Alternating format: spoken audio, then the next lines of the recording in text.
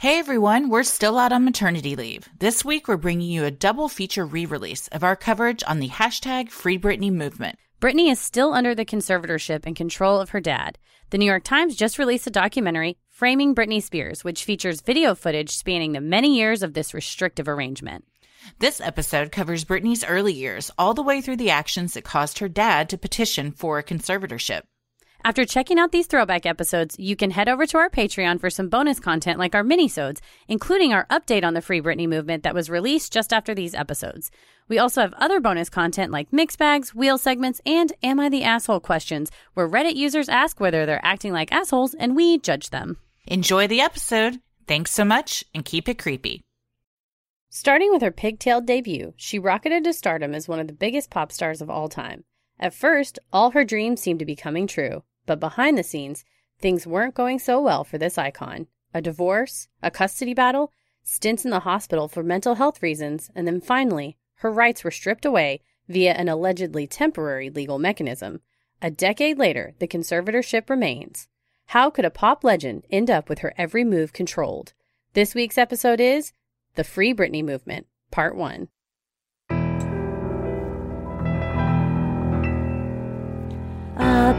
Bump in the night, your heart fills with dread. Probably a murderer who wants you dead. It could be a ghost, a demon, or worse. Perhaps you're the victim of a witch's curse. It's hopeless, you're doomed. You'd call a priest if you could. You'd rather just listen to who? Sinisterhood.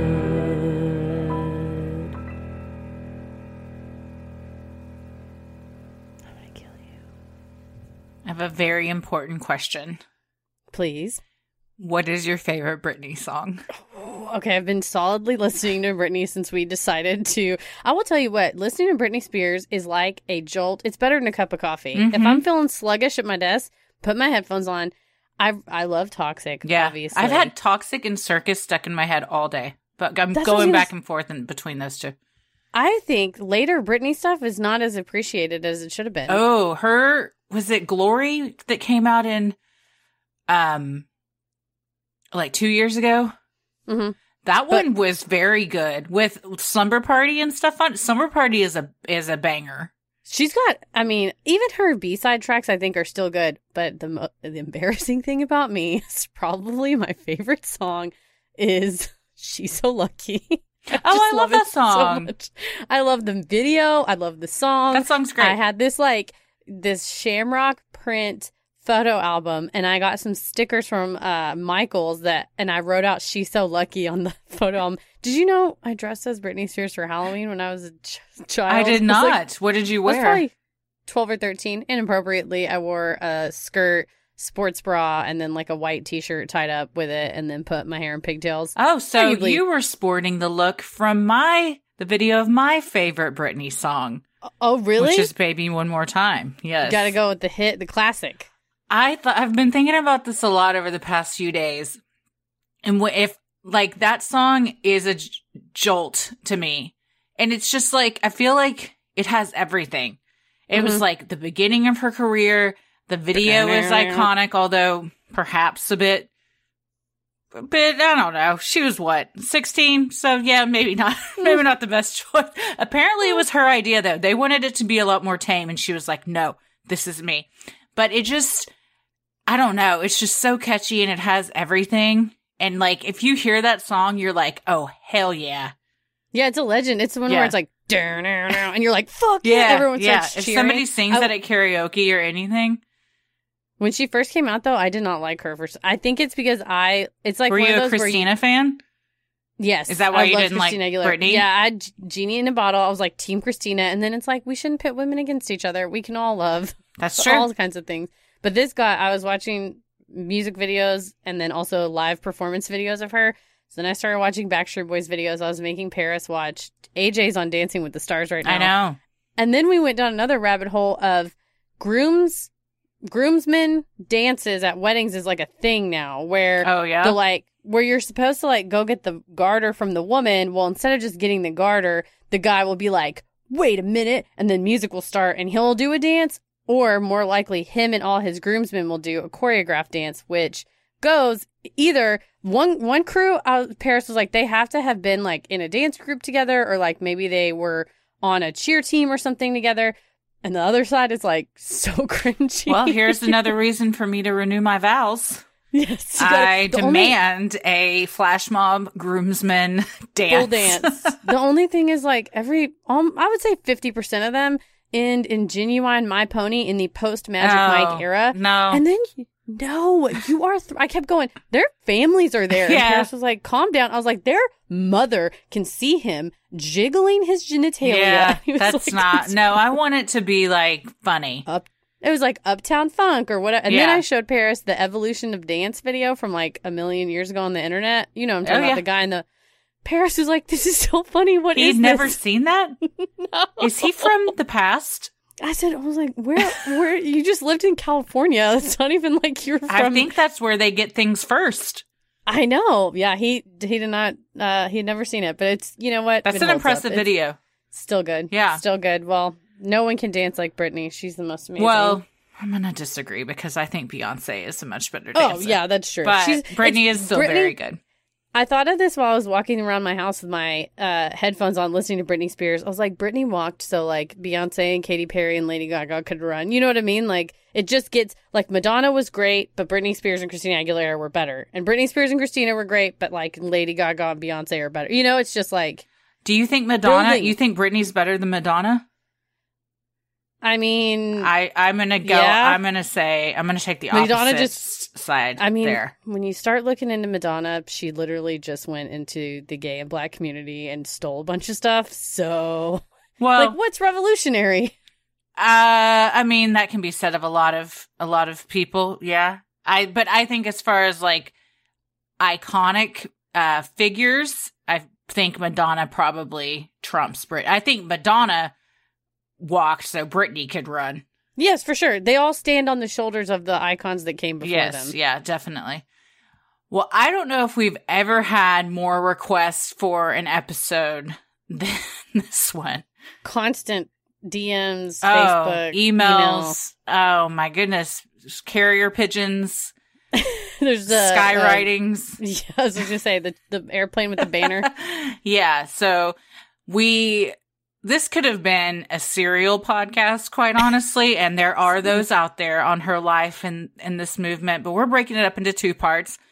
So we're going to talk about her early career in life in this one, and when things started to spiral out of control all the way up until the conservatorship. And then the next episode will really focus a lot on the conservatorship and the Free Britney movement, which has taken over social media.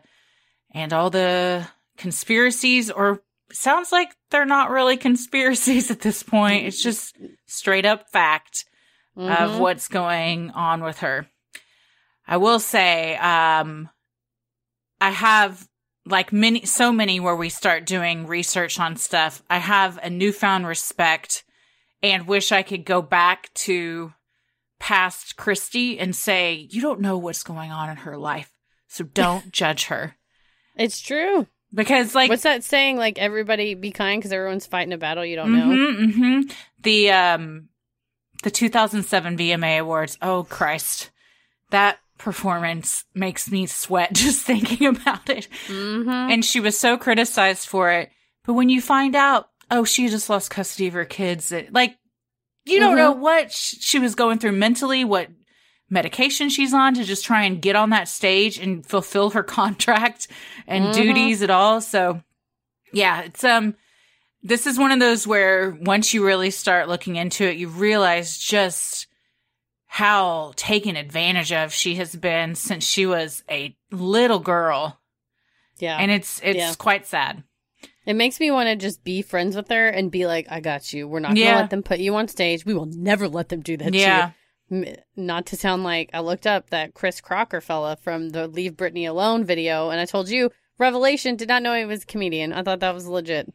Well, he was doing a good bit. He sold the bit. He was amazing. He was a good actor, but I mean, it didn't really. But you get famous. You can. It rings true though. We should. People look at celebrities, I think, a lot of times like they're not real people. And you can, like, they still check their Instagram accounts. They still see all the mean things that people say about them. They read reviews of, they're just normal people. They just happen to have a lot more money than most of us and a lot of fame. But it doesn't mean that the things that people say don't cut them to the core, just like everybody else. Yeah, it's like, people don't live in a vacuum, you know, unless David Sedaris talks about he totally, like, really will not Google himself, but he's like, it sucks when I'm accidentally on something and you see that a is thing my and you're life. like, I go out of my way to not look at anything. Same. But if something accidentally pops up, I'm like, well, and you know, most of the time it's good. But if you see something that isn't good, everyone hurts the same. Was that an REM song? Wasn't that? That's right. So, yeah, all that to be said, whether it's just a person on Facebook or Britney Spears, everybody just be cool, be kind. Yeah. Think about, do I need to really post this mean thing? Do I need to write this rude review? Or could I maybe just go about my day without saying anything at all? I could also just not. I had that feeling the other day, though, because I had really good vegan nachos from that place in Garland, and I've been really obsessed with the local pizza. And I thought, people really statistically leave bad reviews more often than good ones. Yeah. And so I went and left very nice reviews for both of those. That's and very I hope nice. that helps them stay in business because I really love Is that this pizza the Flattery? The Flattery in Dallas is the best pizza I've had in my whole life. And I used to live in Wow. Chicago. It makes me cry thinking about it. I just had a full dinner and I would still eat a full Flattery pizza. I got to try it because you've been talking about this place for weeks now. I'm addicted. It's the toppings. It's the toppings. Yep. You said it's the cheese. Well, Buffalo mozzarella. yeah. Oh, man. My fave. Well, let's get into this. I'm Christy. I'm Heather. And here's Brittany. Bitch. Brittany Jean Spears was born on December 2nd, 1981, in Macomb, Mississippi, the second child of Lynn Irene Bridges and James Parnell Spears. Soon, her family moved to Kentwood, Louisiana, where Brittany's parents enrolled her in dance lessons at age 3, after having discovered what a naturally talented child she was. Just 2 years later, she stole the spotlight when she performed What Child Is This to her classmates and their parents at her kindergarten graduation. That's a big song to sing for a 4 or 5-year-old. That's a lot of words to remember and on Yes. pitch, and that's going to take a lot of practice. Yeah. When we tried to take Ella to dance class, she screamed uncontrollably to the point where we had to remove her from the class, and then she just went outside and sat on the sidewalk and wouldn't let us near her.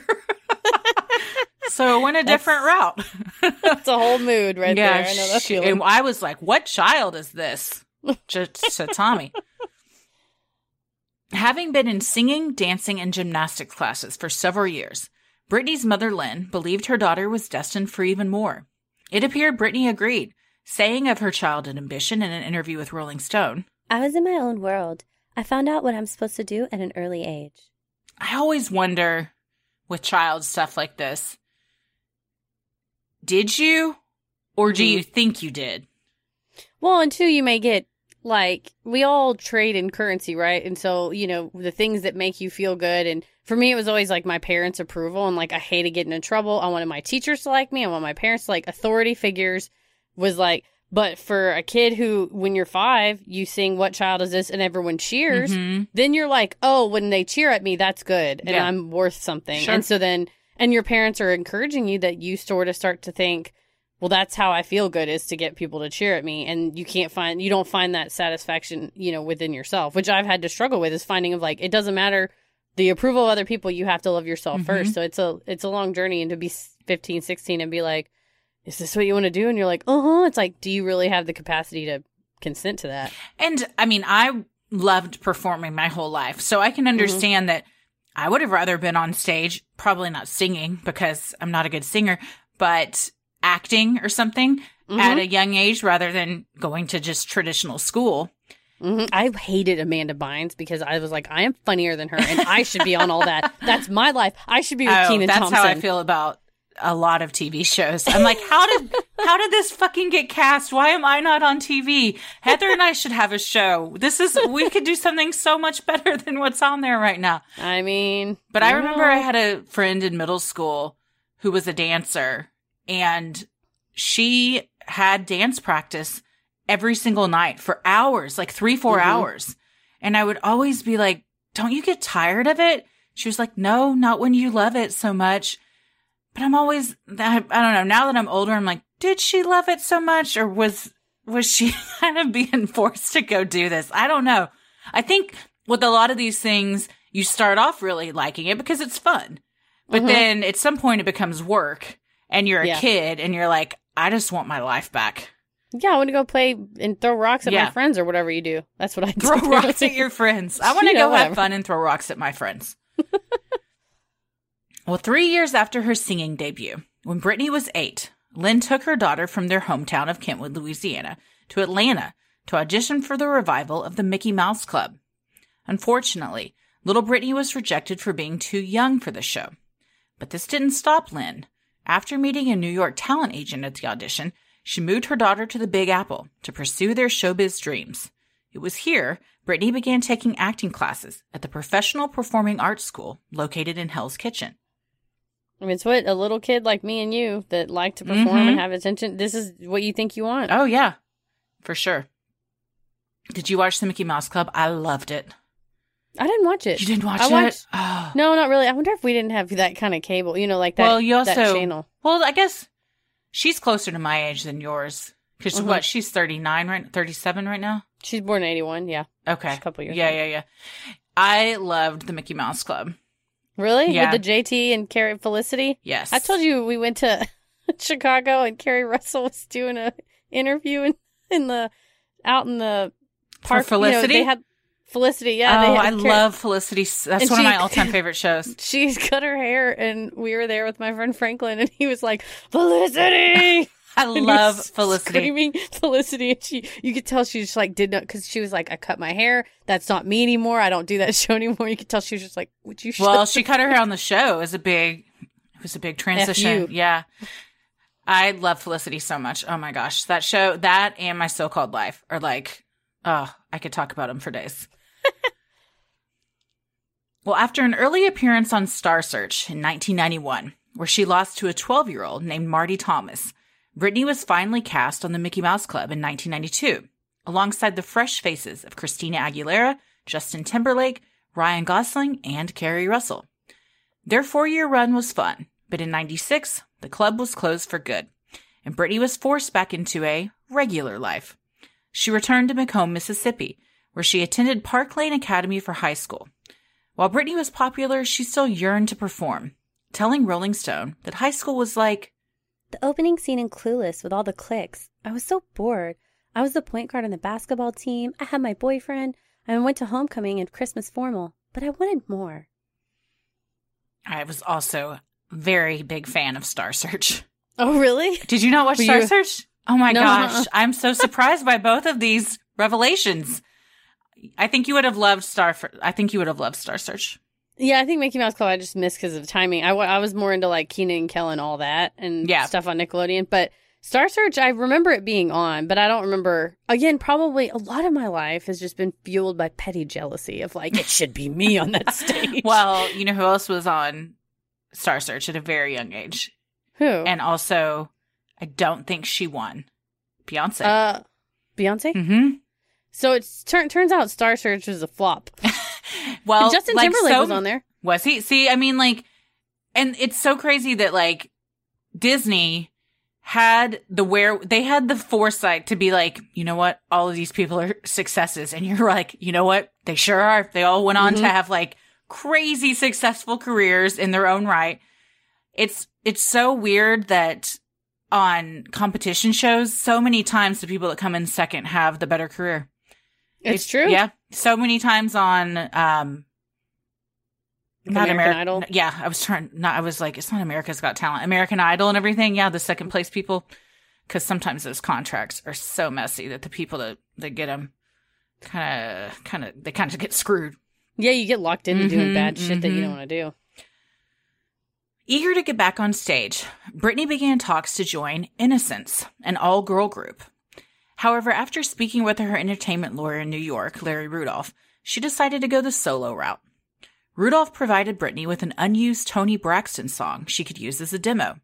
After recording it, Rudolph began shopping Britney around to various record labels. And in 1997, Jive Records, home of the greatest boy band of all time, the Backstreet Boys, signed the promising young songstress. Years later, Innocence would open for Britney on tour before breaking up in 2002. Sometimes I'll add editorial notes in my notes to you, and then Christy kind of decides what's in the final script. And man, I love when she leaves and stuff like that. That is, of course. How was I going to take that out? These are your boys. I love them too. It's Jive Records. They're no more, I believe. They have since dissolved, but they had some hit makers. Oh, yeah. It was a machine just turning them out. Mm-hmm. In the spring of 1998, a 16-year-old Britney was flown to Sweden to work with legendary pop music producers Max Martin and Dennis Pop, where she recorded her first album, Baby One More Time. Released on January 12, 1999, the album went on to sell over 10 million copies, was the biggest selling album ever by a teenage artist, one of the best-selling albums of all time, and the best-selling first album by any artist ever, according to Zimbio. I mean, when she came out, it was a rocket ship. It was just, everybody had to, everyone was singing that song. It was like, it became a part of the culture. Yeah. Oh, it was like immediate parodied. Too. Yeah. With the success of her first album and its #1 hit single, Baby One More Time, Britney was officially solidified as one of the biggest pop stars of the decade. The accompanying music video was an MTV staple, with her flirty Catholic schoolgirl outfit skyrocketing her into sex symbol status, a drastic change from her earlier image as sweet and innocent. Years later, the #1 hit would be the last song to be played on the very last episode of MTV's TRL with Carson Daly, a show on which Britney was regularly featured. Her rise to fame also landed Britney her first major gig as the opening act for the 1998 NSYNC tour, Second to None. What did we ever figure out how they established what order the songs were played on TRL? Was it people calling in? Was that how it went? Total Request Live makes you think that you had to call it in. I always wonder if it was rigged. If you guys know, anybody that worked at MTV. If you're Carson Daly. Call in, Carson Daly. I would get so mad when the Backstreet Boys would be unseated as like #1. I was like, this show is a lie. I know I watched it. I know for a fact I watched it, but I can't remember is that what it was, like the top hits of the week? Mm-hmm. Okay. They would play like the top 10 music videos that were requested, and then in between like interview people or do bits and talk and stuff. Yes, and she was on it a ton because her songs were #1 a ton. Britney once again struck gold in 2000 with her second album, Oops, I Did It Again, which broke the Nielsen SoundScan record for the highest debut sales by a solo artist and remains one of the best-selling albums of all time, according to Pop Culture. The following year saw one of the most iconic MTV VMA performances of all time, when Britney flawlessly performed her hit, I'm a Slave for You, with a 7-foot albino Burmese python draped over her shoulders. While the epic performance drew scorn from PETA, as it also featured a caged tiger, wrangled by famed tiger keeper Doc Antle, featured on Tiger King, it also launched Britney into another level of stardom, with fans marveling at her abilities as a performer. That at the time, we were talking about this the other day. Yeah. It was like jaw-dropping, show-stopping. We were just, and then you watch it now, and I was like, someone needs to take that python away. Yeah. She slapped a person in the face with the python. That python looks real bummed out. That tiger looks real drugged. It is, at the time, and like we said to ourselves in our Facebook thread the other day, so much stuff that like went on back then. I'm glad we've kind of turned a corner with some stuff. Yes. Like that that's now people would be a lot more hesitant to do something like that. But at the time, it was not only the animals involved, but her outfit. First of all, her body banging. Flawless. It's insane. But at one point she has Banana is the python's name draped over her shoulder, and she does like 3 pirouettes before handing it off. Yes. It's tail. She does a spin, and there's a person kind of in the, they had the pit audience in the middle, and she like whips it and it hits a person. And I'm like, that the person probably was fine, but the The python snake. doesn't want to get hit into Yeah. people. No, I'm sure the snake was drugged. She said later she was terrified of the whole thing, but you don't read that on her face at all. Not once. The tiger definitely looked drugged. It's just kind of hanging out in the cage. And Doc Antle, huge piece of shit. If you've watched Tiger King, couldn't be a bigger piece of shit. They, as bad as, what's his face? What's his name? Joe Tiger? Joe Exotic. You know what? We've been in quarantine so long, I don't remember the guy's name. It's Joe Exotic. But Joe Tiger isn't any more ridiculous, so. It's equally dumb. But they, that was all well and good to do a series on him. They need to do like a Nexium cult series on, not that Doc Antle was a cult, but. I think he could be running one, judging by the brainwashing that the women that work for him seem to be undergoing. Speaking of Dancing with the Stars, Carol Baskins. Oh, her. So I watched my mom, it. I just watched her clip on Facebook. That's what I watched too. Yeah. Oh, wow. Yikes. Yikes is right. He was like, what is going on? And I'm like, that's Carol Baskins. He's like, for real? I think he thought it was like an SNL thing. It like, is, I think they said she got the second lowest marks in the show's history. I don't watch the show, but I guess I read you can get 30 points. She got 11. It is bad. It is so bad. I mean, I guess she's upright, so that's a couple of points. And she reasonably did moves, but you can tell they choreographed it so she'd kind of stand there and the dude would spin around her versus AJ McLean, who has amazing moves. Oh, yeah. I'm sure he's great. Also, it was to Eye of the Tiger, a little too on the nose. But what's even more insane is her ex-husband's family took out ads during the debut asking the public for any information about his murder and disappearance and saying that Carol was involved. The first one aired right after she danced. You know what? ABC's playing both sides of the fence. Yes, they are. They're getting paid by everyone involved. But I was like, that is ballsy to a whole new level. Well, smart though. You got eyes on her. Yeah, there's been some stuff that's come out recently about that too. Oh, yeah. Britney's fame and bank accounts continued to grow. She landed a deal as the new Pepsi spokesperson in 2001, an opportunity that years later would have her playing a sexy gladiator alongside fellow female icons Beyonce, Pink, and Fergie in one of the most popular commercials of Super Bowl 2004.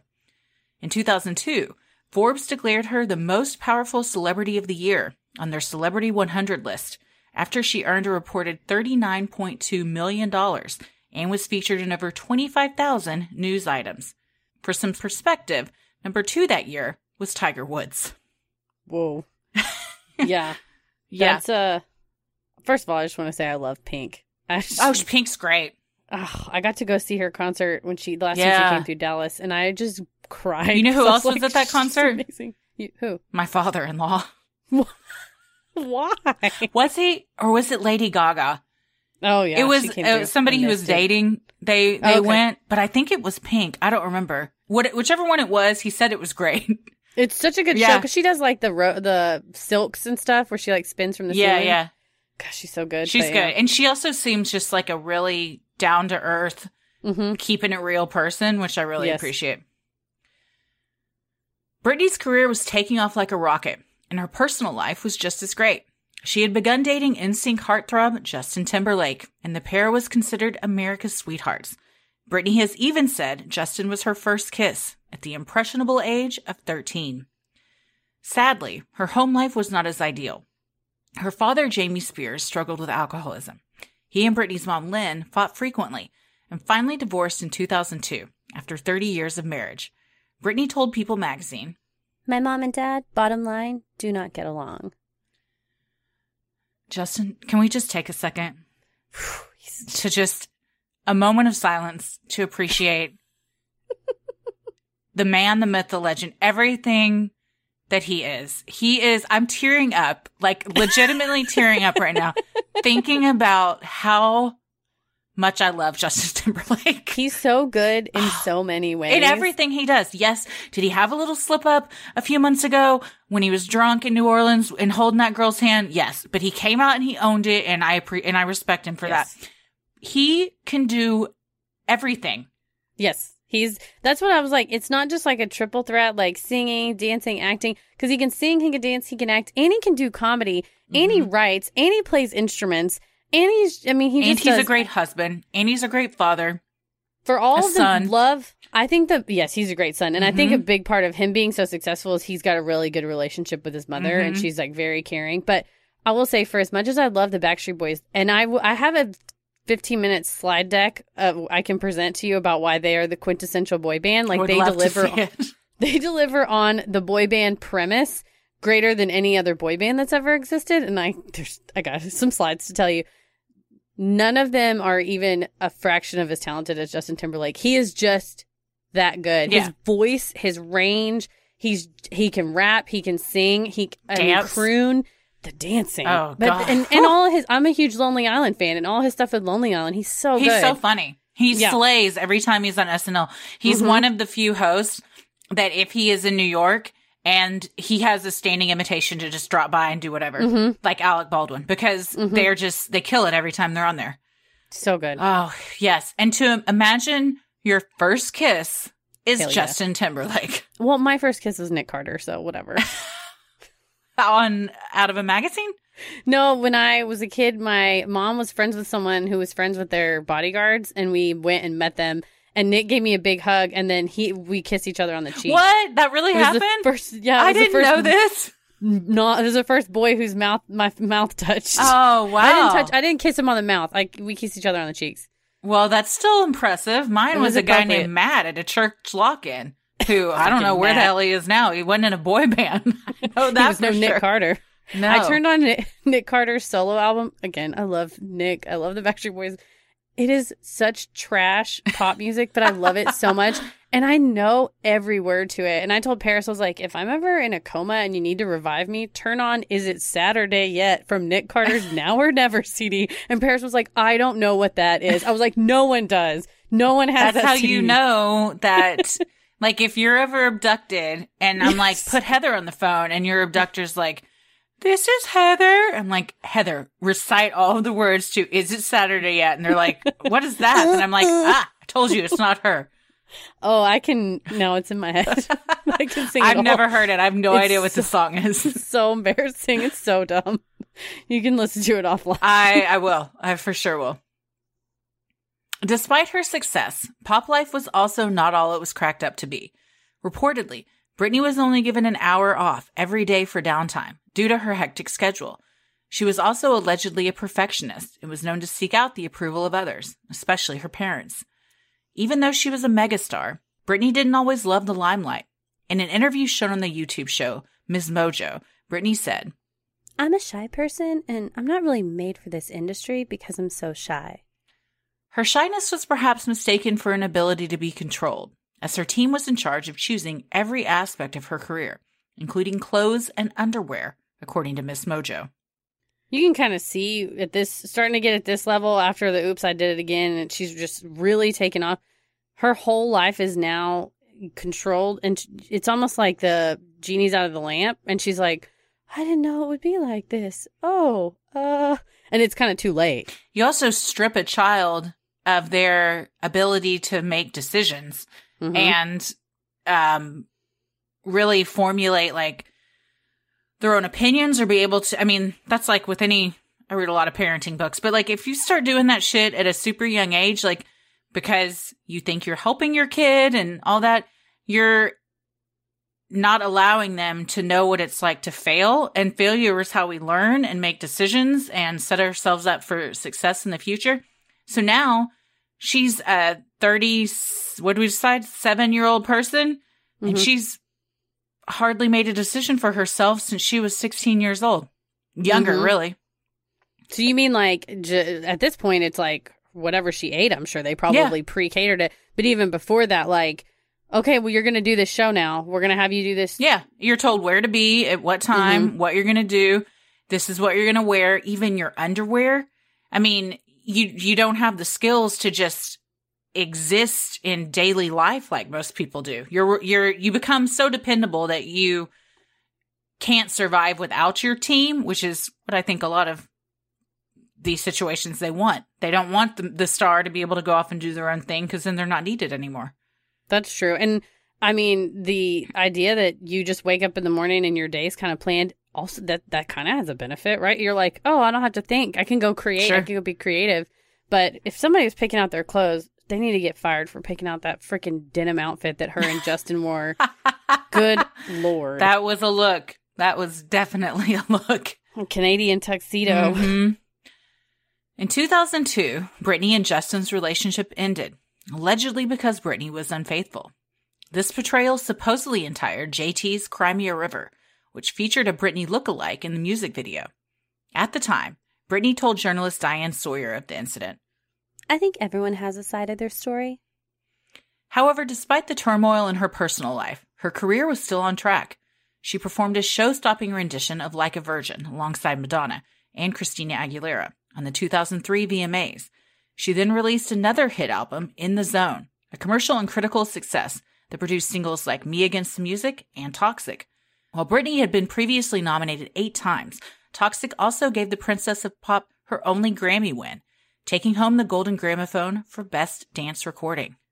I remember that Madonna, Christina Aguilera performance. Yeah, that was, I think I read an article that said that was one of the highest rated viewings of all time on MTV. It's gone down as like one of the sexiest performances. She kind of made these groundbreaking, iconic moves on VMA. Her career kind of like every time she was on the VMA, she would have something like epic and, you know, just like show-stopping happen. That's how it was where, yeah, every year everyone's like, what's she going to do this year? Last year was the Python and the Tiger. This year it was Madonna. It kind of, you start setting yourself a bar where, like you said, failure is how you learn, but every year you're just blowing yourself out of the water from last year. Mm-hmm. Sinisterhood will be right back after these messages. Charlotte's Web is the world's most trusted hemp extract, and now you can use the code CREEPY for 15% off their entire selection of amazing products, excluding bulk products and bundles. You can choose from an amazing selection of topical skincare products, gummies, and traditional oils, all made to support you day to day, moment to moment. Tommy and I have been fans for years and have used a ton of the hemp oils. My personal favorite is the mint chocolate. It's a very pleasing taste, and it helps me feel calm and manage my everyday stresses. Well, I just got some new stuff from Charlotte's Web, including the CBD Medic Back and Neck Pain Relief Ointment, and it does targeted temporary back and neck pain relief, and it helps to soothe my minor upper and lower back discomfort, including just my general muscle soreness and the tenseness I feel from sitting at a desk all day. So I use it on my neck, my back, and my shoulders, and it's very lovely. Nice. All Charlotte's Web products are free of 8 major allergens. They're not tested on animals, they're gluten-free, and their topical products are formulated without synthetic fragrances, artificial colors or dyes, sulfates, or GMOs. Speaking of animals, Charlotte's Web even offers products to support your pets. My 2 dogs, Kate and Biddy, are very much enjoying the CBD chews for senior dogs as they're a little bit older, which are designed to enhance their brain function and support their central nervous system, and I feel like they've gotten smart. Nice. A CBD routine is a simple way to ease some of life's day-to-day stresses. So try the world's most trusted hemp extract by going to charlottesweb.com and entering code CREEPY for 15% off. While Britney's career seemed unstoppable, her personal life seemed to be deteriorating further. In January of 2004, she shocked family, friends, and fans when she married her childhood friend Jason Alexander, not that one, at a drive-through wedding chapel in Las Vegas.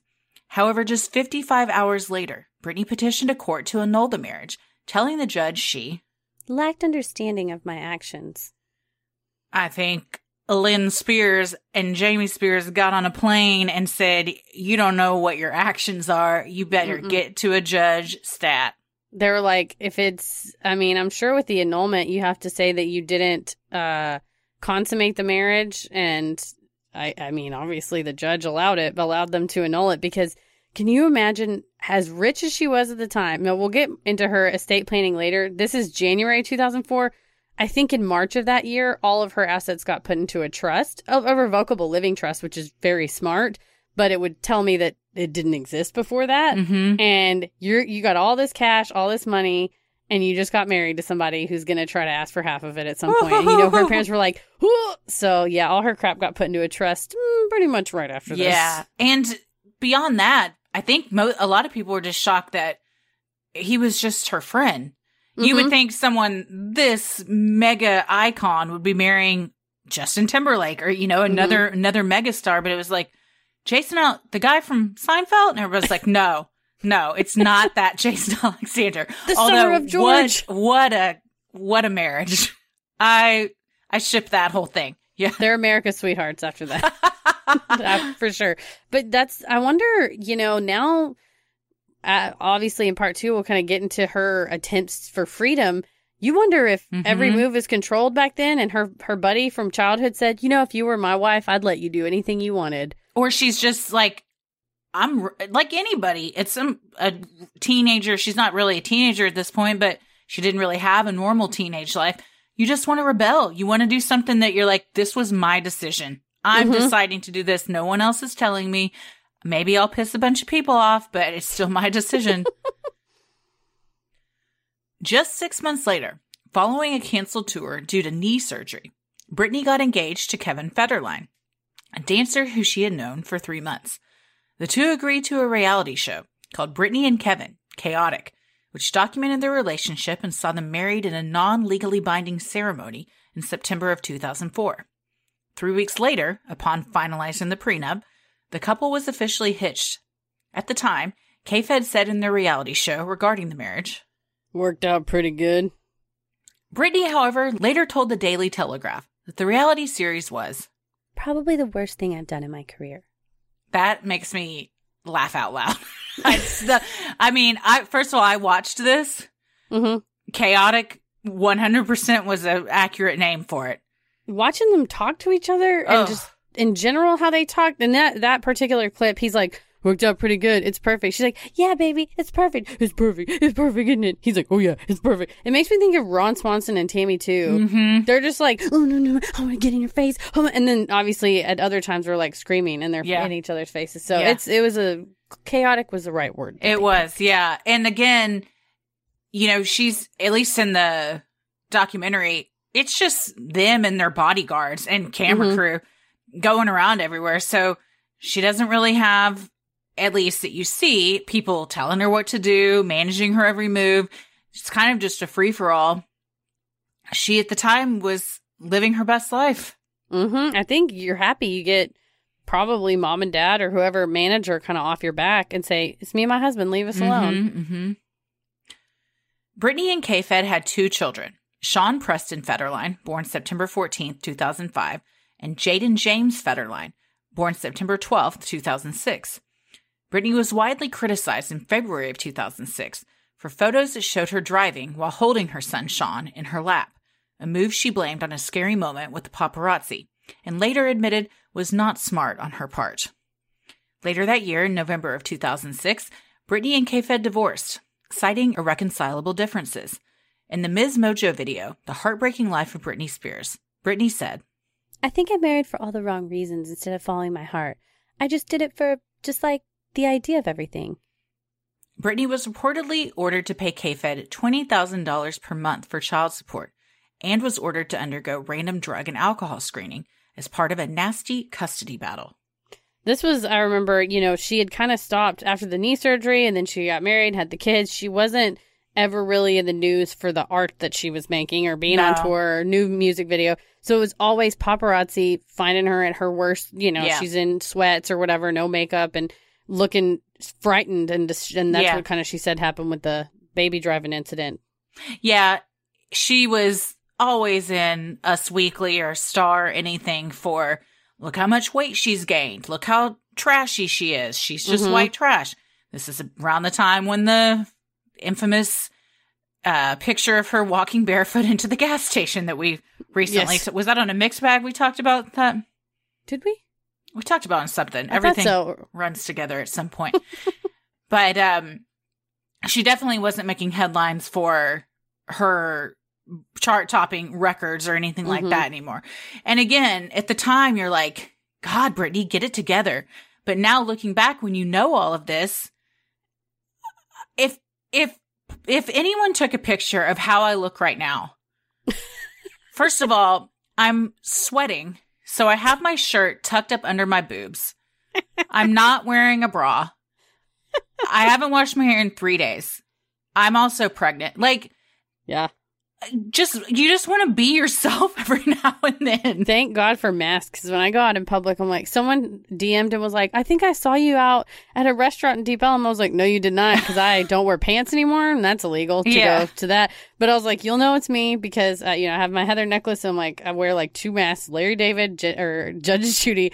But thankfully, I can cover my face because I don't wear makeup anymore. My hair's like greasy. Mm-hmm. And, on Zoom, I can reasonably... I was doing all my new job stuff on Zoom, and my hair is like so oily, it looks dark. And then when I had to go to the office to pick up my computer, I watched it, and the girl I was on Zoom with goes, your hair looks so much lighter in person. I was like, yeah, it's the cameras. It was the cameras, not the 5 days of grease buildup. But you take for granted that, like, also, even on our best days, I love you and I love me, and I think we're both, happy, strong, beautiful women. And on our best days, we never look like Britney did on Slave for You. Mm-mm. And so you or how she looks in Oops, I Did It Again video or the Toxic video. So the community, the world sets these standards of like, oh, well, that's how you look. It's like, that's how she looked at one day for 3 minutes. Mm-hmm. That's not how you look. After having a team of people do her makeup and hair and trainers and sculpting and but just to roll out of bed and expect people to look like that. No. Celebrity or not, it's unreasonable. And that's why young girls and boys grow up thinking this is how you look. This is what it means to be beautiful. And that's a dangerous, dangerous cycle that leads into all sorts of stuff. It puts her, like you said, people don't live in a vacuum. I'm sure she heard the things that people were saying about her. And you think, oh my God, I am white trash. I'm so ugly. Oh, I am fat or whatever. And it's like, no, you're fine. You're normal. It's okay to be normal. You're a normal person. In the 2000s, the society, it was sharks. We were monsters. Yeah. There was not as much body positivity as we have now. No, and celebrities, too, aren't given the luxury of, you can be normal. Mm-hmm. It's, no, you've set this standard for yourself, and we all expect you to look like this 24/7, because it makes us uncomfortable when you don't. Therefore, you got to keep it up. I will say I think that social media has at least pulled that curtain back. There's Salma Hayek posts a ton of selfies with no makeup on. Of course, she looks beautiful, or Chrissy Teigen or whoever. There's a lot of, or Lizzo, there's a lot of people I think that let you Pink post a lot of photos with no makeup on that are like, this is normal. This is what I look like every day. It's not all like what you see on TV. And I think that's helpful. Yeah, and definitely. Also, I think it takes the power away from the paparazzi of like, we cut you with no makeup. It's like, cool, I posted a 5-minute video of me talking with no makeup. Yeah. You already, too late. Yep. In January of 2007, Britney's aunt, with whom she was extremely close, Sandra Covington, died of ovarian cancer. A few weeks later, Britney briefly checked into a drug rehabilitation center in Antigua, but left after less than 24 hours. The next day, paparazzi spotted the superstar at a Los Angeles hair salon. Photos showed her using electric clippers to shave off her iconic blonde hair. When asked why, she said, I don't want anyone touching me. I'm tired of everyone touching me. Upon leaving the salon with a freshly shaved head, Britney then attacked a photographer's car with an umbrella, an image that was captured by said photographer and is one that people across the world have burned in their brains to this day. Brian, Britney's brother, told The Latch that the entire situation was scary and that their family was caught by surprise. Not a lot of people know that Britney has an older brother named Brian, but she does. It's not just Britney and Jamie Lynn. He's been popping up recently in the news. Yeah. That was a moment. That was very famous. Like you said, burned in my brain. If you say Britney umbrella, I can shut my eyes and see it. Oh, sure. Yeah, immediately. And, again, at the time, everyone's just like, Britney's crazy. What is she doing? To see someone struggling like that, and to just immediately make fun of them and it becomes a meme. Were memes back then? I don't know. But it would be now. Yeah. No one really, very few people were like, she is clearly struggling with some sort of mental health. Something is going on. She's not emotionally well. It was just, oh, look at all this crazy stuff she's doing. Yeah, I would hope that and maybe Kanye is like an example when he started kind of lashing out and Kim says, listen, he's struggling. I'm trying to help him. Leave us alone. Give us a minute. But I would hope that if we saw actions like this now that, there are still mean-spirited assholes out there that would be like, Britney and the umbrella. But I think if something similar to this happened today, I think hopefully we as a society have slightly evolved in the last 13 years to say, oh my God, that your first reaction is like, oh my God, someone should check on her. Yeah. Not, haha, what a nut. Bleh. Yeah, for sure. Yeah, Kanye, I think the situation with Kanye is kind of, like you said, Instagram kind of pulls back the veil on that stuff, even though I don't think he is intentionally trying to clue people in on what's going on, like Kim coming forward and saying, like, he's been diagnosed, where this is what it looks like. And then again, you're like, as mega rich and popular as those people are, they are still people. Mm-hmm. They still have the same, maybe not the same struggles you and I have, but they can have the same struggle. Mental health affects whoever. It doesn't care how rich or popular you are. So to see that, like, they are still struggling with the things that anyone can struggle with there. So yeah, give them some time. Yeah, I mean, that's health, mental health, physical health, and age and time comes for us all. It doesn't matter how famous you are. And you know, at the end of the day, Kim Kardashian West is a person whose husband is losing the battle with a mental illness. Yeah. And it's very sad to watch. Mm-hmm.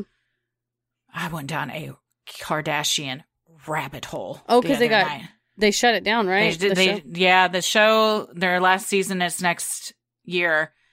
I haven't watched this show in years. I watched it when it first came out. But I guess in the most recent season, Kourtney and Kim get into this, like, physical fight.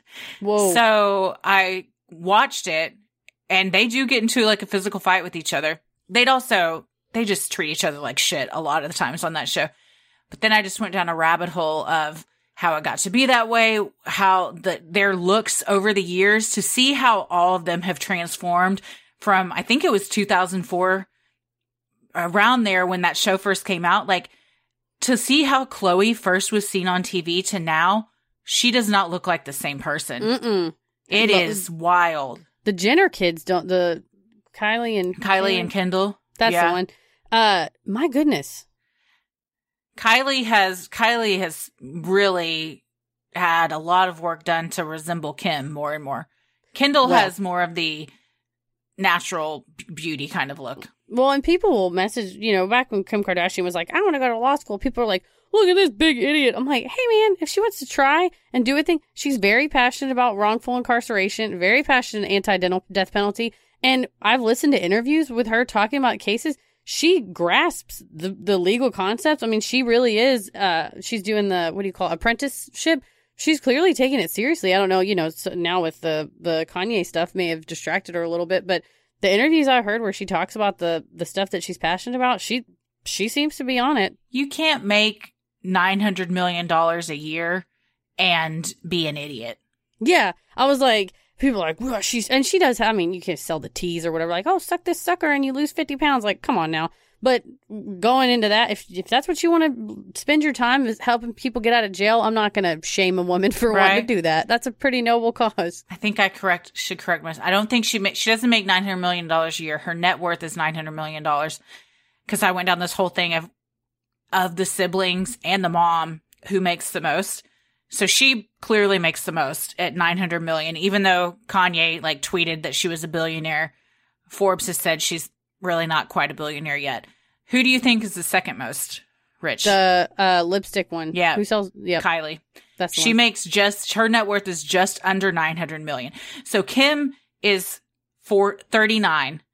Kylie is, early 20s. I don't even know. So imagine like Kim's worked twice as long to get to that. And yeah, it's because that makeup line, they both make the majority of their money off their makeup lines.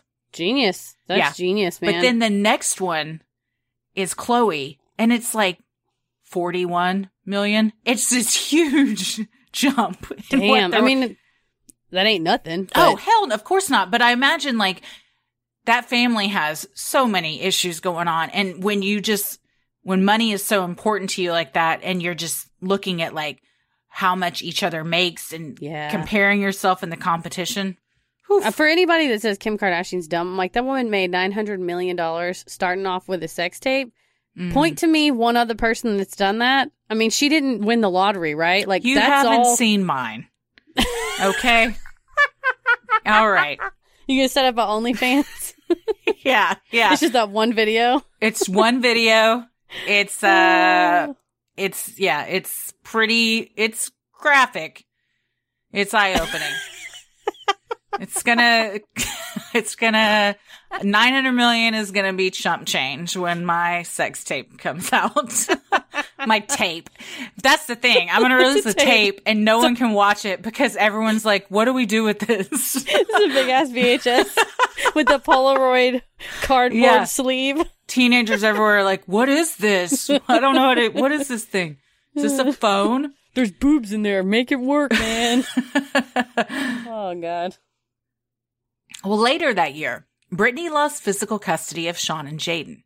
The court records were not made public, so there was no reason given in the media. That same month, in October of 2007, she released Blackout, which included the songs Gimme More and Piece of Me. While the album was another hit for her and considered by some critics to be the best work of her career, it wasn't heavily promoted like her previous albums, presumably because of what was occurring in her personal life. There were no media interviews, talk show appearances, or a supporting tour. In fact, the only televised performance promoting the album was at the 2007 VMAs, a spectacle that was universally criticized for being under-rehearsed, lackluster, and ultimately one of the lowest moments of Britney's career. This was a setup. Oh, man. The 2000 it's VMAs so cringy. Was a setup. I watched recently both the performance and the rehearsal of the performance. The rehearsal is just as bad as the performance. So MTV clearly knew, unless she said, I'm going to get it together for the performance. I'm just not putting everything I have into it for this. Or they said, well, this is going to be a shit show, but the ratings are going to go through the roof. I think it was the second one because I think that they were choosing to zoom in on certain celebrities. Mm-hmm. Like Rihanna is kind of making a face and Diddy's making a face. Oh, man. And so it's like, I think MTV was trying to get ratings. And it was like, we're either going to get ratings because it's going to be an epic performance or it's going to be an epic fail. And and then like play the clips. I think it was a setup. Unfortunately, it was an epic fail. It is. But when at the time, you're just like, God, Britney, get it together. What are you doing? What are you on drugs? And you're like, yeah, probably. Her kids had just been taken from her. Yes. She probably was on drugs, like self-medicating or by a psychologist or whatever, just to cope. Well, and you can just see she doesn't really have a lot of rhythm. She's not physically moving a lot. It doesn't seem like she can. She has to get like help stepping. Mm-hmm. She steps down on somebody's back and steps, but you can tell it's kind of a struggle. And she's kind of, it's like she wants to do it, but doesn't maybe have the ability to do it. It's very upsetting to watch. There's and I'm like, no someone should have passion. told her. No, they should have just said, just stay home. Like, you're fine. There's no passion. It's, she's just going, it's almost like when you first learn a routine. Yeah. And you're just kind of going through the steps and the motion. But yeah, it was. Well, she hadn't been on tour, so she hadn't really been working. So you're coming from like being off for several years, having a couple of kids, and it's like, okay, now you have to go do crazy dance moves. In your bra and underwear, essentially. Yes. As 2007 was one of the toughest years for Britney, it is not surprising she broke the Guinness record for most searched person on the internet, a title she would again earn in 2009. Paris Hilton's return to reality TV in 2008 briefly stripped Britney of the award. That's not I guess that could be an award that's very good, but it could also be an award that is very bad. It depends on what's at the end of Britney Spears. Like, it's like Britney Spears meltdown, Britney Spears problem, Britney Spears bad performance, Yeah. That sucks. 3 months later, in January of 2008, things in the pop star's life went from bad to worse. K-Fed's reps came to retrieve the boys after a visit and reunite them with their dad. However, Britney refused to let the children go. Officers were called, and when they arrived, they found Britney behaving strangely, possibly under the influence of a substance. Because of this incident, her visitation rights were suspended. Worse than that, K-Fed was also given sole physical and legal custody of the children. Due to her behavior and interactions with K-Fed's assistant and the police, Britney was put on a 5150 psychiatric hold and committed to the mental institution at UCLA Hospital. Typically, a 5150 is an involuntary hold for 72 hours. However, Britney was released the next day.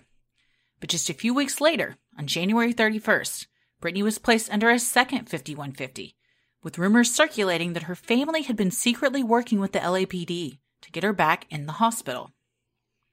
Also a setup, I think. This is also a very sad picture that everyone can remember her being wheeled out on that gurney, and the paparazzi caught the picture. Again, like, the paparazzi is there in an instant. Mm-hmm. They're just they just wait outside the gates of these megastars' homes for anything to happen, and somebody tips them off or whatever. But yeah, she's clearly very upset. She's on a gurney in the ambulance. When they came to get the kids, one of the kids, the nanny had already put in the car, and the other one she locked herself in her bathroom with. And just to put yourself in the mental state of a mom that is willing to do that because she's so distraught and has nothing, you know what I mean? Like, that's what you're choosing to do. And you're going off by, the police said, oh, well, she's kind of acting weird. We think she's on something. Well, it's like, okay, I get it. You're out patrolling the streets every day. Perhaps you know the signs. I mean, you can tell, you can do some field sobriety tests and stuff. But to go, all right, someone come lock her up for 72 hours. We don't have the police report. We weren't there. For all we know, she's like, I'm going to burn this house down with the kids in it. I'm going to kill myself. Yeah. Is that what has to happen to get... Because from what I read of these 5150, it's involuntary. Mm-hmm. So you're going whether you like it or not. The typical mandatory hold is 72 hours. Because she's probably Britney Spears, got out the next day. But she does not have the conservatorship yet. How would one be committed to a 5150? Is it because you're saying, I am going to kill myself, I'm going to kill my kids? It has to be something that severe? Yeah, usually it's the exact statute in the Welfare and Institutions Code is when a person, as a result of a mental health disorder, is a danger to others or to themselves, or is gravely disabled, a peace officer or a person in charge of a facility can designate them to be taken into custody for a period of up to 72 hours for assessment, evaluations, and crisis intervention. So like you said, we don't know what was going on there. Because it was like a 3-hour ordeal from the time the cops came until they took her away. So all sorts of stuff could have been said. I'm sure her family was there saying, like, this kind of stuff's been going on or whatever. Mm-hmm. And it's also one of those things where because you are a celebrity and your entire life is documented, these cops knew that she had shaved her head at that place and tried to bash paparazzi's window in with an umbrella and, True. all this stuff. So you wonder how much of it is what is going on in the moment and how much of it is kind of their profile because of their past behavior. Yeah, they come in with some preconceived notions and go, oh, well, of course, she just shaved her head and whacked people with an umbrella. She's probably, let's cart her off. So, or like I said, we don't have the police report. For all we know, she said, as soon as y'all, leave me with these kids because we're all going to go meet Jesus together or something. Yeah, true. Citing her delicate mental state, her father petitioned the court for a temporary conservatorship in 2008. Brittany initially opposed the conservatorship and attempted to hire her own attorney, but was deemed mentally unfit to select one. Eventually, when she was told the conservatorship was best for her children, she relented. 8 months after the temporary conservatorship was granted, the court made it permanent, giving her father and her lawyer full control over every aspect of her personal and financial life. I've gone into I will say this, not up until now. Well, I guess I'm a aficionado of 1990s and 2000s pop music, but this is probably the closest to my actual practice area of law, the conservatorship and like probate and estate and stuff. And I've gone down, obviously I practice Texas law, but I went down a rabbit hole, as we say, on California conservatorship law. And it is fascinating to me, the comparison between the two states. There's still a relatively high percentage of conservatorships that are granted in California. It's something like 99%. 99% of the time, if you go before the court, they and say this person is unfit to manage their everyday life. Yes, I need to do it. I believe in Texas it's around 4, the last statistic I could find. So it's a little bit better. And in 4%? Texas, 4% are denied. So 96% are granted. So the ACLU has come out against this. And in California, it's the California, I think they're it's like a CANHR, the California Advocates for Nursing Home Reform. They've published a manual that's like how to defend against conservatorships. And in that manual, it talks about the law on conservatorships in California is something like 1,500 pages long. It's 2 big-ass books. One single page in there is about how to prove that a conservatorship is necessary. Wow. The rest of it's all like administration, all this stuff. And so that book and several articles I've read from civil liberty advocates talk about how it's like horrifying how easily and quickly somebody can slip into one of these. And especially what you read here where they're petitioning to get her a conservator, to put her in a conservatorship, and she tries to hire her own lawyer, and they go, "Oh well, you're not, you're a loony, so you can't hire your own lawyer. Sorry, bye." And the court then appoints a conservator lawyer to the person, but half the time those people get paid the more there's a conservatorship. So it's like creates this necessary, ethical dilemma. Then there's also the ethical dilemma of are you an advocate who's it's like way into like dorky legal stuff, but are you an advocate working in the best interest of your client? Right. Or are you a zealous advocate for your client? If you're a zealous advocate, you say, "Hey man, what do you want?" And she goes, "I don't want a conservatorship." And you go, "All right, we'll oppose it all the way." If you believe that you're working on a best interest standard and you talk to her and you think she's kind of a space cadet, maybe she does need to be under conservatorship. "Hey, what do you want to happen?" "I don't want a conservatorship." Yeah. Well, we hear you, but we're still going to, So you get into these issues of like, what's right? The California ethics opinions are split depending on what jurisdiction you're in. So I think it's hopefully at the end of the day, her case will create precedent so that this will not happen to other people. Because she's the highest profile person that this happened to, but she's not the only one. There was a lady in Houston that was in her 80s that had a headache and ended up, the doctors were like, "We thought she was talking kind of funny. Anyway, we got her a guardian. Anyway, the guardian sold her house to pay for her medical care." I mean, she's like, "I went in with a migraine and my house got sold." Oh my God. So you see these things kind of take off like a runaway train, and a person's raising their hand going, "Excuse me," and everyone's going, "Shut up. We already decided you're not, you're incapacitated. Be quiet," when they actually have rights and they should be listened to. Now, Texas has what's called the Ward's Bill of Rights that says, like, here's all the things you can do to fight a conservatorship. And there are some in California, there's rights, but man, it is, you just pray and hope that there's a judge and a court investigator that will actually listen to you. God forbid this happen to you. Yeah. It's like what we were talking about in the last episode, the trans Allegheny, like women were just thrown in there because they were hysterical or whatever and would try, "No, I'm not." Or "You don't want a lobotomy." And you're saying, "I'm perfectly fine. I don't need this." Okay, well, let the doctors talk. Let the lawyers talk. We know better than you. And you're just screaming, both internally and externally, that like, this is my life. You're taking my entire life away from me. And you feel like nobody is my advocate. Right. And I think we have it in the second episode, but I'll go ahead and bring it up now.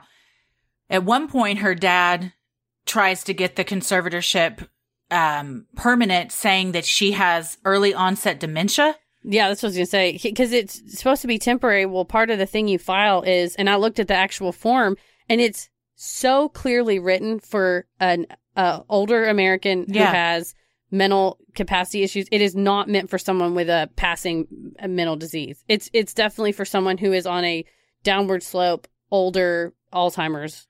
Yeah, and then you're like, really? She has early onset dementia? Oh, well, she's released 4 albums. She's gone on 3 tours. She has infinite perfume lines, a lingerie line. She's killing it in her career. She has a Las Vegas residency now.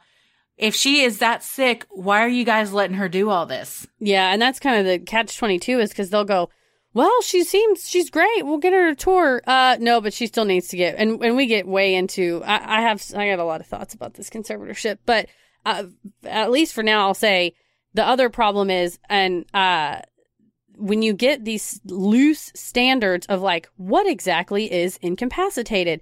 They did a study where they had a group of doctors interview a handful of patients. I think it was like 30 patients. It's the form you're talking about is called a GC 335. And that's where they write down if someone has dementia. They did a study that tested the consistency of doctors in diagnosing dementia and mental, competency and capacity. They only had a 56% agreement rate, which means when asked, hey, what do you think? They only agreed on half of them. They concluded that it's very subjective. It's idiosyncratic. It depends on the doctor. It also depends on what they're told beforehand by the family members of because God forbid they go, well, mom's just having a good day today, but normally she's a lot worse. And you just go ahead and mark them as incompetent. But then when they changed it and they said, okay, here's 15 different things or whatever, 10 different things you have to test for, when there was a subjective thing to check off, like boxes to check off, that the consistency jumped to 76%.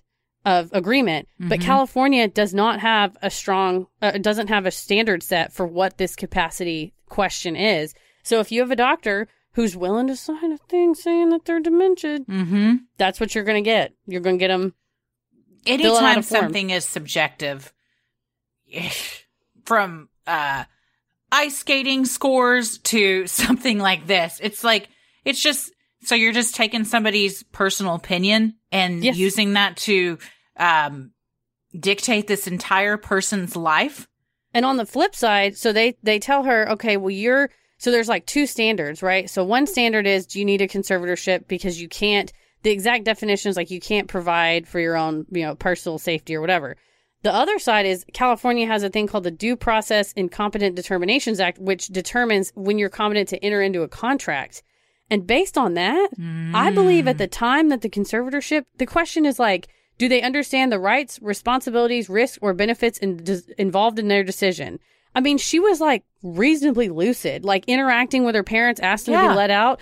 And the standards they asked are like, do they know what time it is? Do they know where they're at? Do they know who they are? Can they look at, if you said, hey, read this magazine article, could they get through the whole thing? Can they pay attention? I couldn't, so who knows?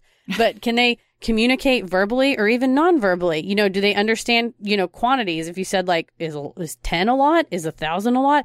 So there's these questions where you're like, oh, this is clearly meant for like someone with significant, maybe like a traumatic brain injury or a significant developmental disability or somebody with significant Alzheimer's or dementia. But I've literally read in that the Canner had a transcript of a guy who was in his 80s.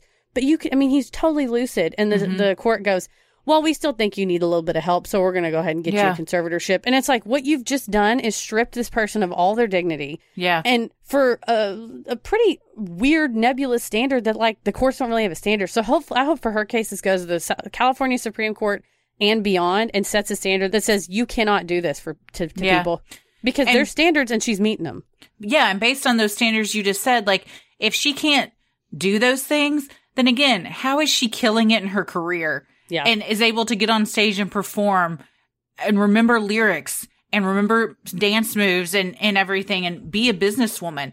Like, those two things don't go hand in hand. You can't have both of those things. And that's what you start seeing quotes from her dad and from the lawyer that take over, that I'm like, you're tipping your hand a little bit. Yeah. Where they're like, well, she's doing a lot better. Oh, so we need to cancel the conservatorship. Oh, no, she's actually really bad. Yeah. No, she's bad. So I've been fired up about this, like staying up all night reading. No, I am too. It really is like once you start getting into it. And again, it's one of those things that this movement kind of started out as just like a social media, like, trending thing. But then when you start really looking into it, you're like, yeah, she needs to be freed. Yeah. I mean, the ACLU is like, we will help you. I think plenty of lawyers would, and she's finally got one. But this is not a case of, oh, it's the lunatics trying to get out of the asylum. Mm-hmm. And I think some people were trying to paint it as that. When you look at the facts and compare them to the legal standards, in my opinion as a lawyer, and again, don't ever impute anything I say in my employers or anyone but me, but my personal opinion is this was not an appropriate conservatorship. Yeah, I'm not a lawyer, but I agree. Well, despite her personal life being in shambles, Britney's career continued to thrive. She guest starred in an episode of How I Met Your Mother, bringing the series its highest ratings ever.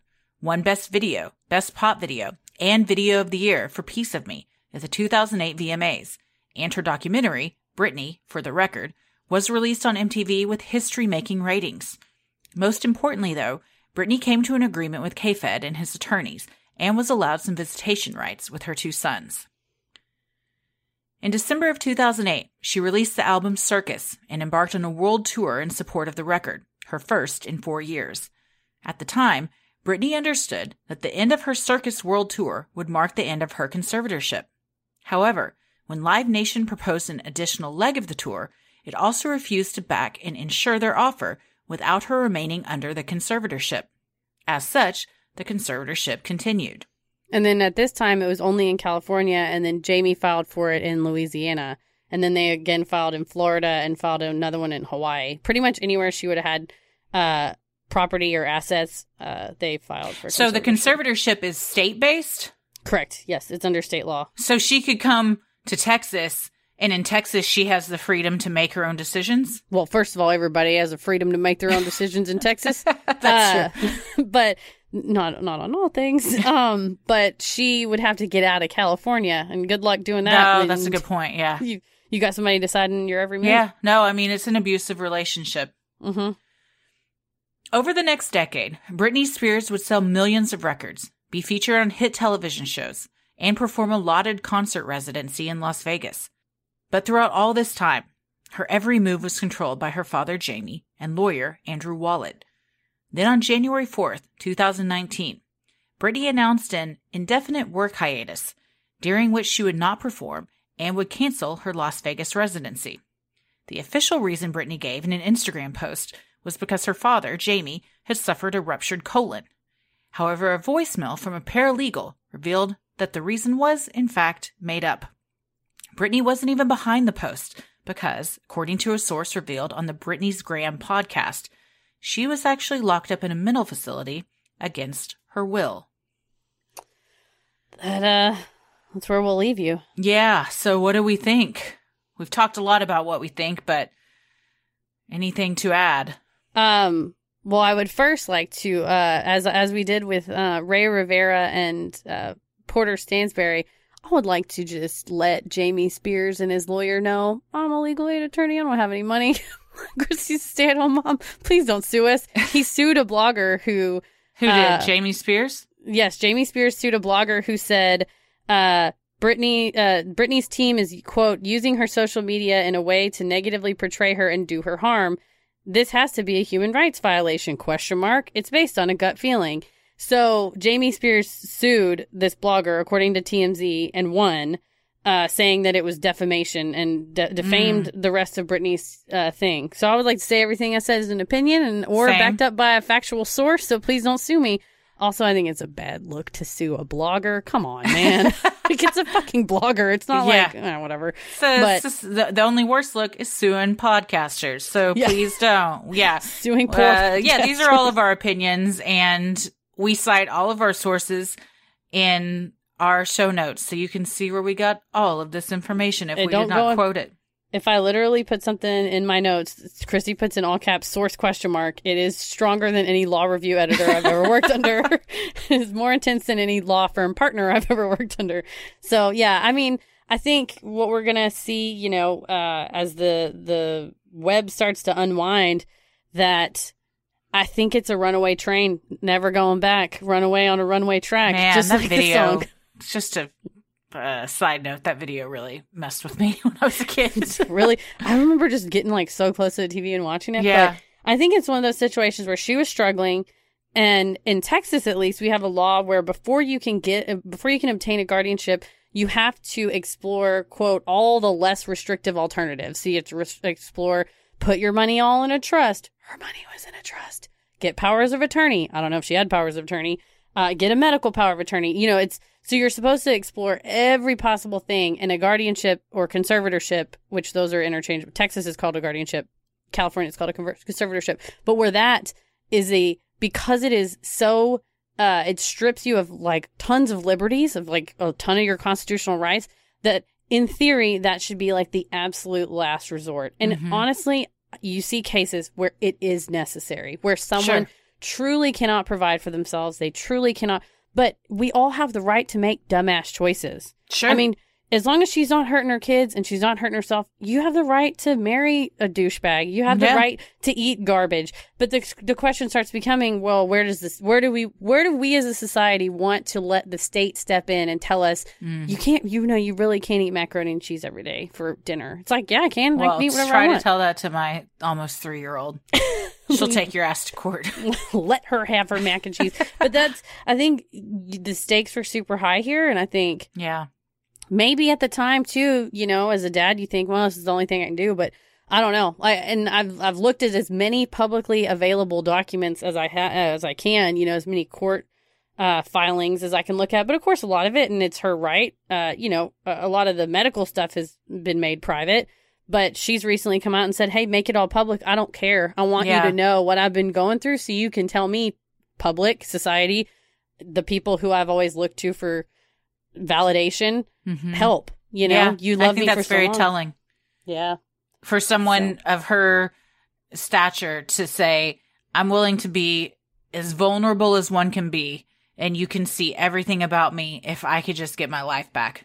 I think we owe it to her to keep our eyes on this situation. And, it sounds like the court she's got a good lawyer. It sounds like they're taking it seriously, and we'll get into kind of all that next time. But it's the power of social media, the power of a podcast. Is Brittany's Graham. Those hosts have really, they just put a ton into just being, fans but doing their due diligence and really reaching back out to the source. And once it came out, before they published the voicemail, really went through and vetted it and made sure the person was who they say they were. And I think that was kind of the big catalyst that pushed it to the forefront. When you hear a person that you admire and you love is locked up against their will, allegedly, you want to look into that. So sure. And I'm glad that people have. We'll get into even more of the details of this conservatorship and the movement that unveiled on Instagram, her TikTok stories, her alleged possible coded cries for help on her social media, all in the next episode.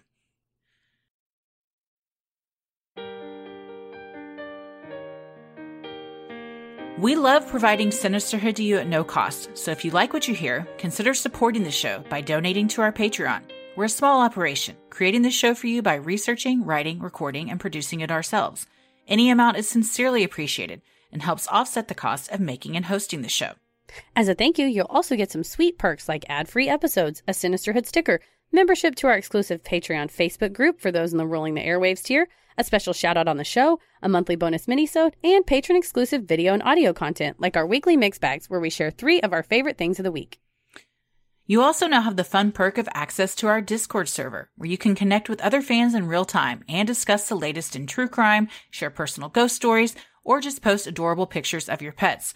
Today, we were asked to create the new channels of memes and reality shows. So I was like, hell yeah.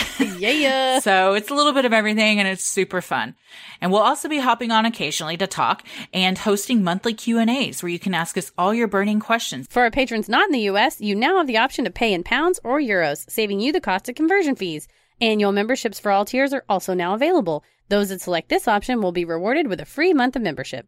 For more details on all of this and specific member tiers, visit Sinisterhood.com and click Patreon in the top right corner to join today. And make sure you stick around after our sign-offs to hear your shout-out.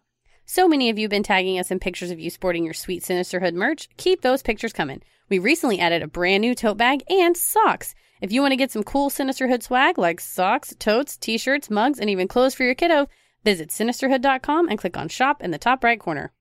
The best thing you can do to help us grow is like, review, and subscribe on Apple Podcasts or wherever you listen to your podcast. And please tell a friend who you think would like us to check us out. It means so much to us and really helps small podcasts like us get more exposure. You can follow us on Instagram and Twitter at SinisterhoodPod and like us on Facebook at Sinisterhood. Christy? I'm on Twitter at Christy or GTFO, and I'm on Instagram at Christy M. Wallace. Heather? I'm on Instagram at Heather vs. the World and on Twitter at MCK vs. the World. As always, the devil rules the airwaves. Keep it creepy. Sinisterhood.